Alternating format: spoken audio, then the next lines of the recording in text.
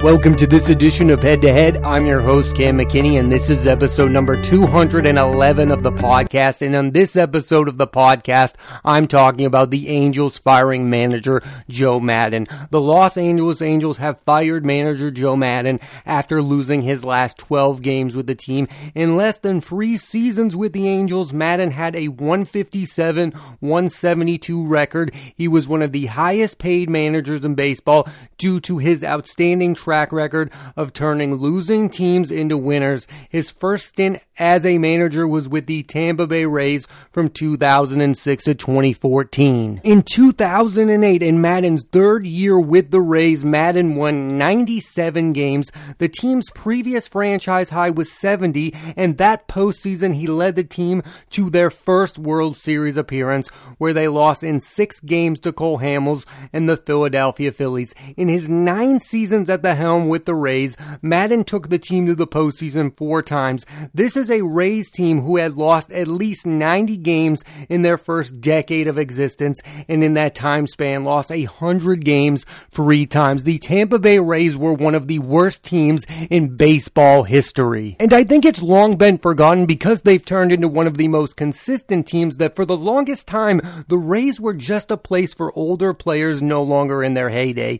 These include third baseman Wade Boggs, who told the Rays he'd enter the Hall of Fame as a member of the team. Boggs hit his 3,000th hit as a Ray. Fred McGriff, who spent 5 years with the team and has hit the 7th most home runs in franchise history. You also have sluggers Greg Vaughn, Tino Martinez, and Jose Canseco, all spent time with the Rays near the end of their careers. The Rays were truly a franchise going nowhere with older players no longer in their prime, and they weren't winning baseball games. And if they kept being that bad for that much longer, there probably wouldn't be baseball in Tampa Bay right now. How the Rays with Maddon were able to turn it around was through establishing young players, and they had a ton of high draft picks, but give them credit, they hit on some big ones.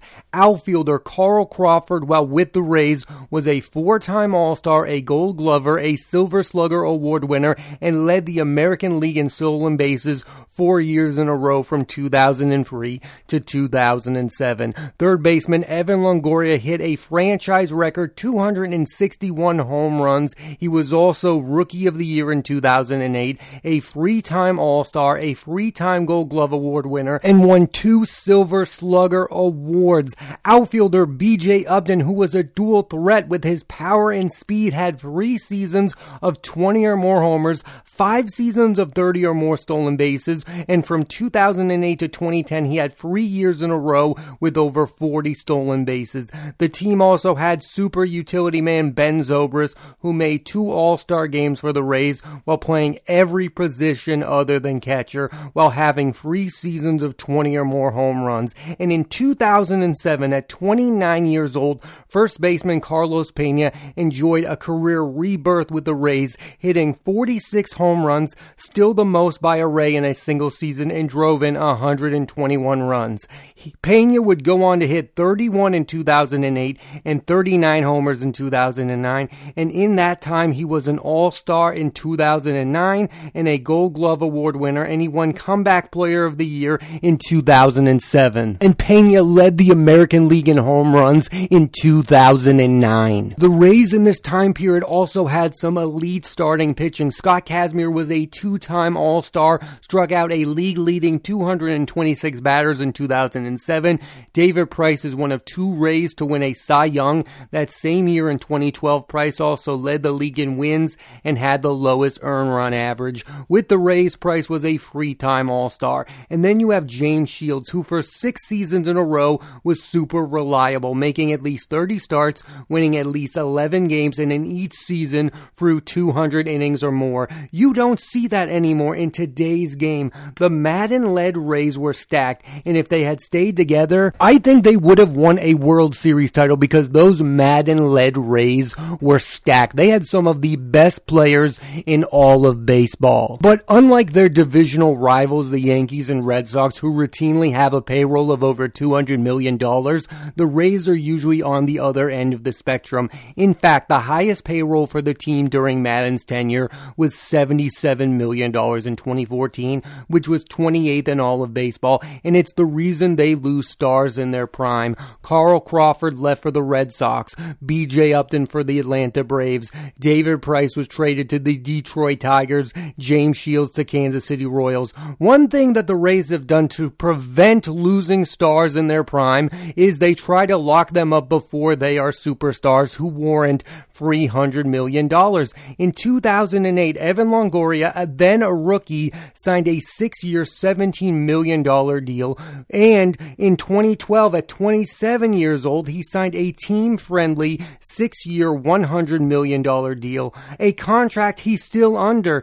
Longoria has made $135 million in his big league career and easily could have made over $200 million by now. And the Rays are still using this tactic. Just last year, they signed a then 20-year-old Wander Franco to an 11-year, $182 million deal. That sounds great, but if he's as good as people think, he may be worth over $300, maybe even $400 million. The Rays as an organization is really symbolic as to why baseball should have a salary cap. They are not playing the same game as the Red Sox, and they are not playing the same game as the Yankees. That's why it's more special that the Rays are a good baseball team, because the Red Sox and Yankees can just go out and spend an unlimited amount of money, and even if those players aren't good, they are going to be a good team because they can just wash away all of their problems with money. The Rays cannot do that. They need to lock the right guys, and they have zero chance of keeping their really good players. Like the Yankees can sign Aaron Judge, who's about to be a free agent, but let's look at Rays pitcher Tyler Glasnow. There is a 0.0 chance that he ends his career as a member of the Tampa Bay Rays because the Rays will soon not be able to afford him. I mean, at the beginning of this season, the Rays traded one of their best hitters, Austin Meadows.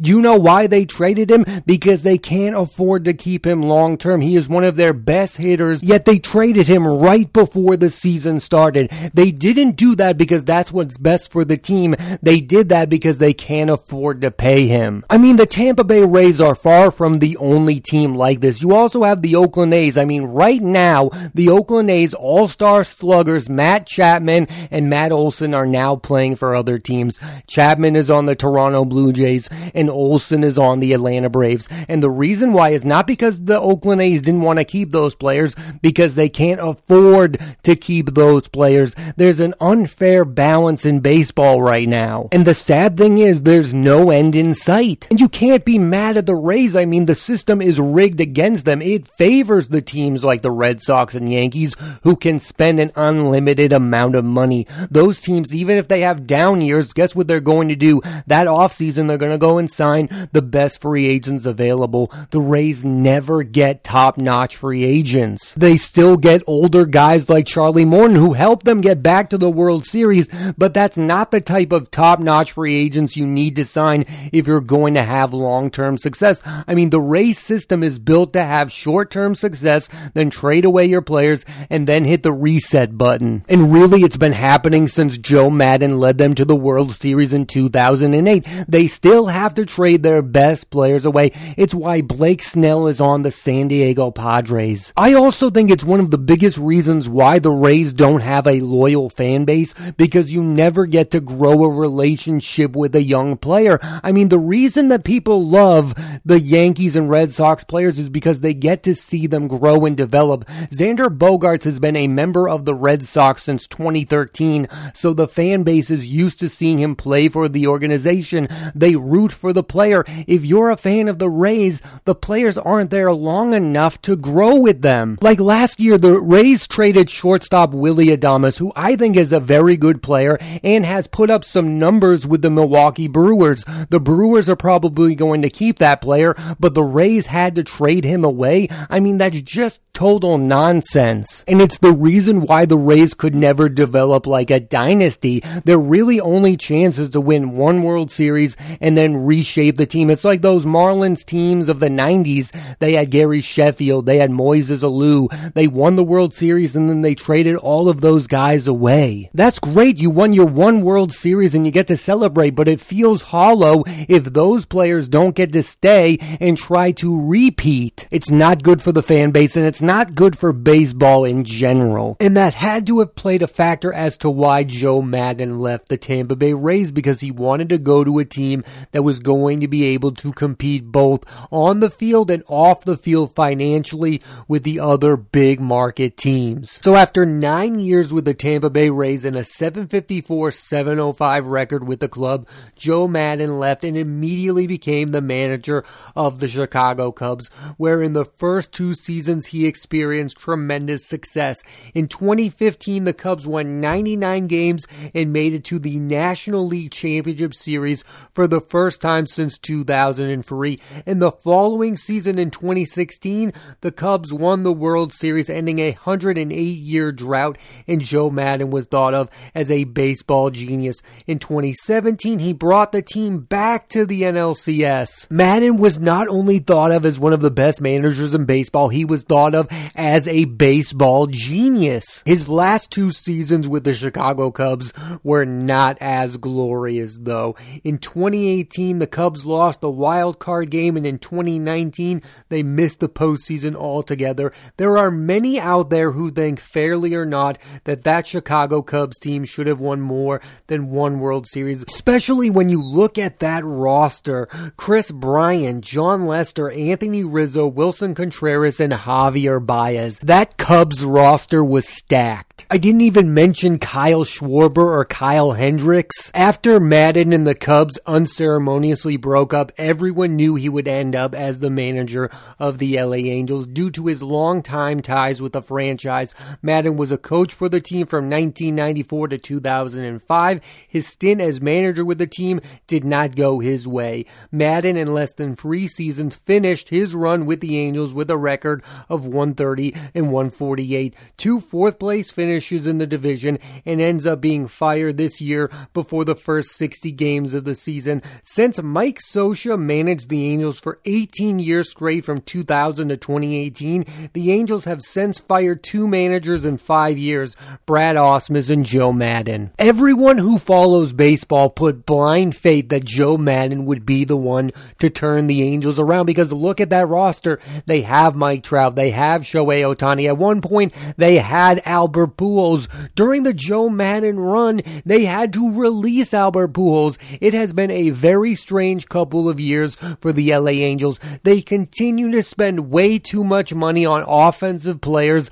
like Anthony Rendon, and then they go cheap with the pitching. Yes, they brought in Noah Syndergaard, and that would have been big news in 2017, but Noah Syndergaard is not the same Noah Syndergaard that he was with the New York Mets. This is what the Angels need to do. They either need to seriously invest a ton of money into starting pitching, or they need to think about trading either Mike Trout or Shohei Ohtani, because nobody cares that those 2 players are on your team unless you're making the postseason. I think it's bad for baseball that their best player, Mike Trout, who has been called this generation's Mickey Mantle, has only been to the postseason 1 time. I mean, that's the equivalent of LeBron James never playing in the NBA postseason. There are a lot of teams making the postseason now in baseball, 5 in each league. The Angels need to get their act together, and they need to do it now. Mike Trout is not going to be Mike Trout forever. And I think it's rare for baseball to find itself having this issue, because they really haven't in the past. I mean,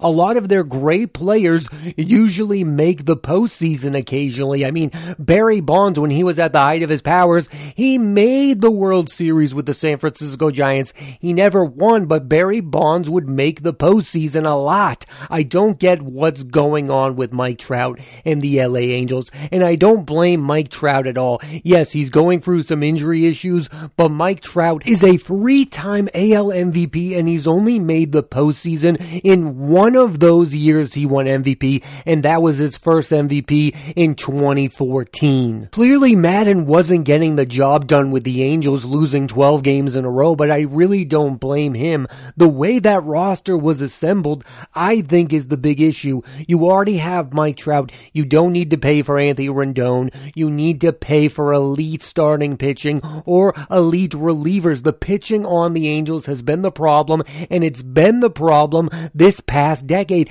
And this is an organization that used to be stacked with starting pitching. John Lackey, Irvin Santana, Jared Weaver, the list goes on and on. Bartolo Colon. That team had pitching. It used to be known for its pitching. You can't just be known as the team that has Mike Trout and never makes the postseason. At some point, that's either going to have to change or you're going to have to trade Mike Trout. The overall legacy for Maddon is a strange one. He overachieved with the Rays going to a World Series. He's the only living manager to win with the Cubs. There's a case for him to make the Hall of Fame. I'm just not sure he's a surefire Hall of Fame manager. I do think failing with Mike Trout and Shohei Ohtani hurts his legacy. I think maybe he should have gone to at least one more World Series with the Chicago Cubs. And he's not Terry Francona, who has 2 World Series titles, and he's not Bruce Bochy, who has 3 World Series titles. He's somewhere in the middle of those two,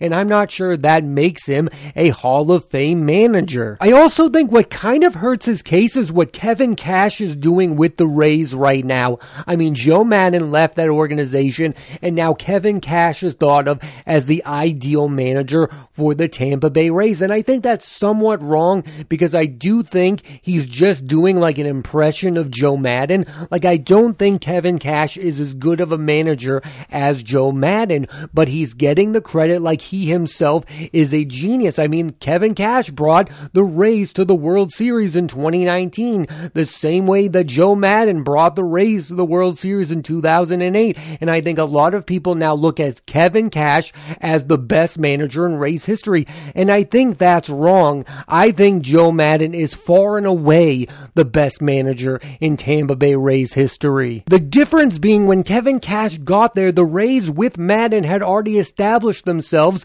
as a super intelligent, consistent franchise. When Joe Maddon got there, the Rays were a dumpster fire, and he helped turn them around. I don't think Joe Maddon is the baseball genius that a lot of people anointed him as. I do, however, think of him when I think of the Tampa Bay Rays. Like, I think he's the figurehead of what they've become. And I think people have forgotten that. And I think when it comes to the Cubs, the guy who gets the most credit for winning that World Series is Theo Epstein. And I'm not going to argue with that. I think Theo Epstein is the best baseball executive of modern times. I mean, he's won 2 World Series with the Red Sox in 2004 and 2007. And then he wins a World Series with the Chicago Cubs in 2016. Maddon was a big replacement for Rick Renteria. But again, Theo Epstein had done that before. He fired Grady Little, who was a good manager, and replaced him with Terry Francona, a great manager. I think Joe Maddon was icing on the cake.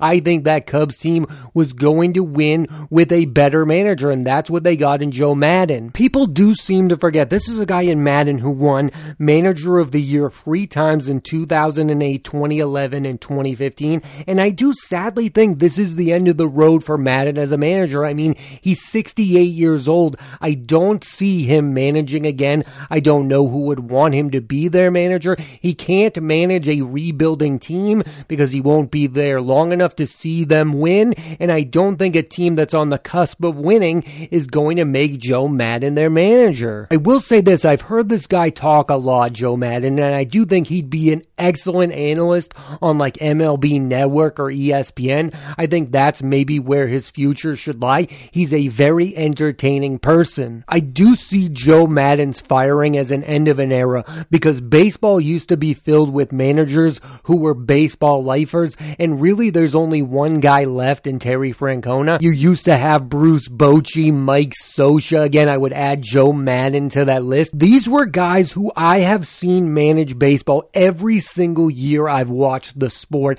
I have not watched baseball without Joe Maddon in it. Maddon was one of those managers that you thought was in charge. I think that's another difference between him and Kevin Cash. Everyone thinks that the Rays front office is making all of the decisions. When Joe Maddon was manager of the Rays, you thought he was the boss. Managing the Angels was a bit of a dream job for Maddon, so I am sad that that went sour, but overall I think he's had a stellar managerial career. And who knows, maybe Joe Maddon will be given another chance. Dusty Baker just brought the Astros to the World Series. Tony La Russa is still managing the Chicago White Sox. Maybe baseball teams want more than just a yes-man manager, and if so, Joe Maddon may be the perfect fit. Thanks for listening to this edition of Head to Head. I'm Cam McKinney, and there'll be a new episode of the podcast every Monday, so please rate, review, and subscribe.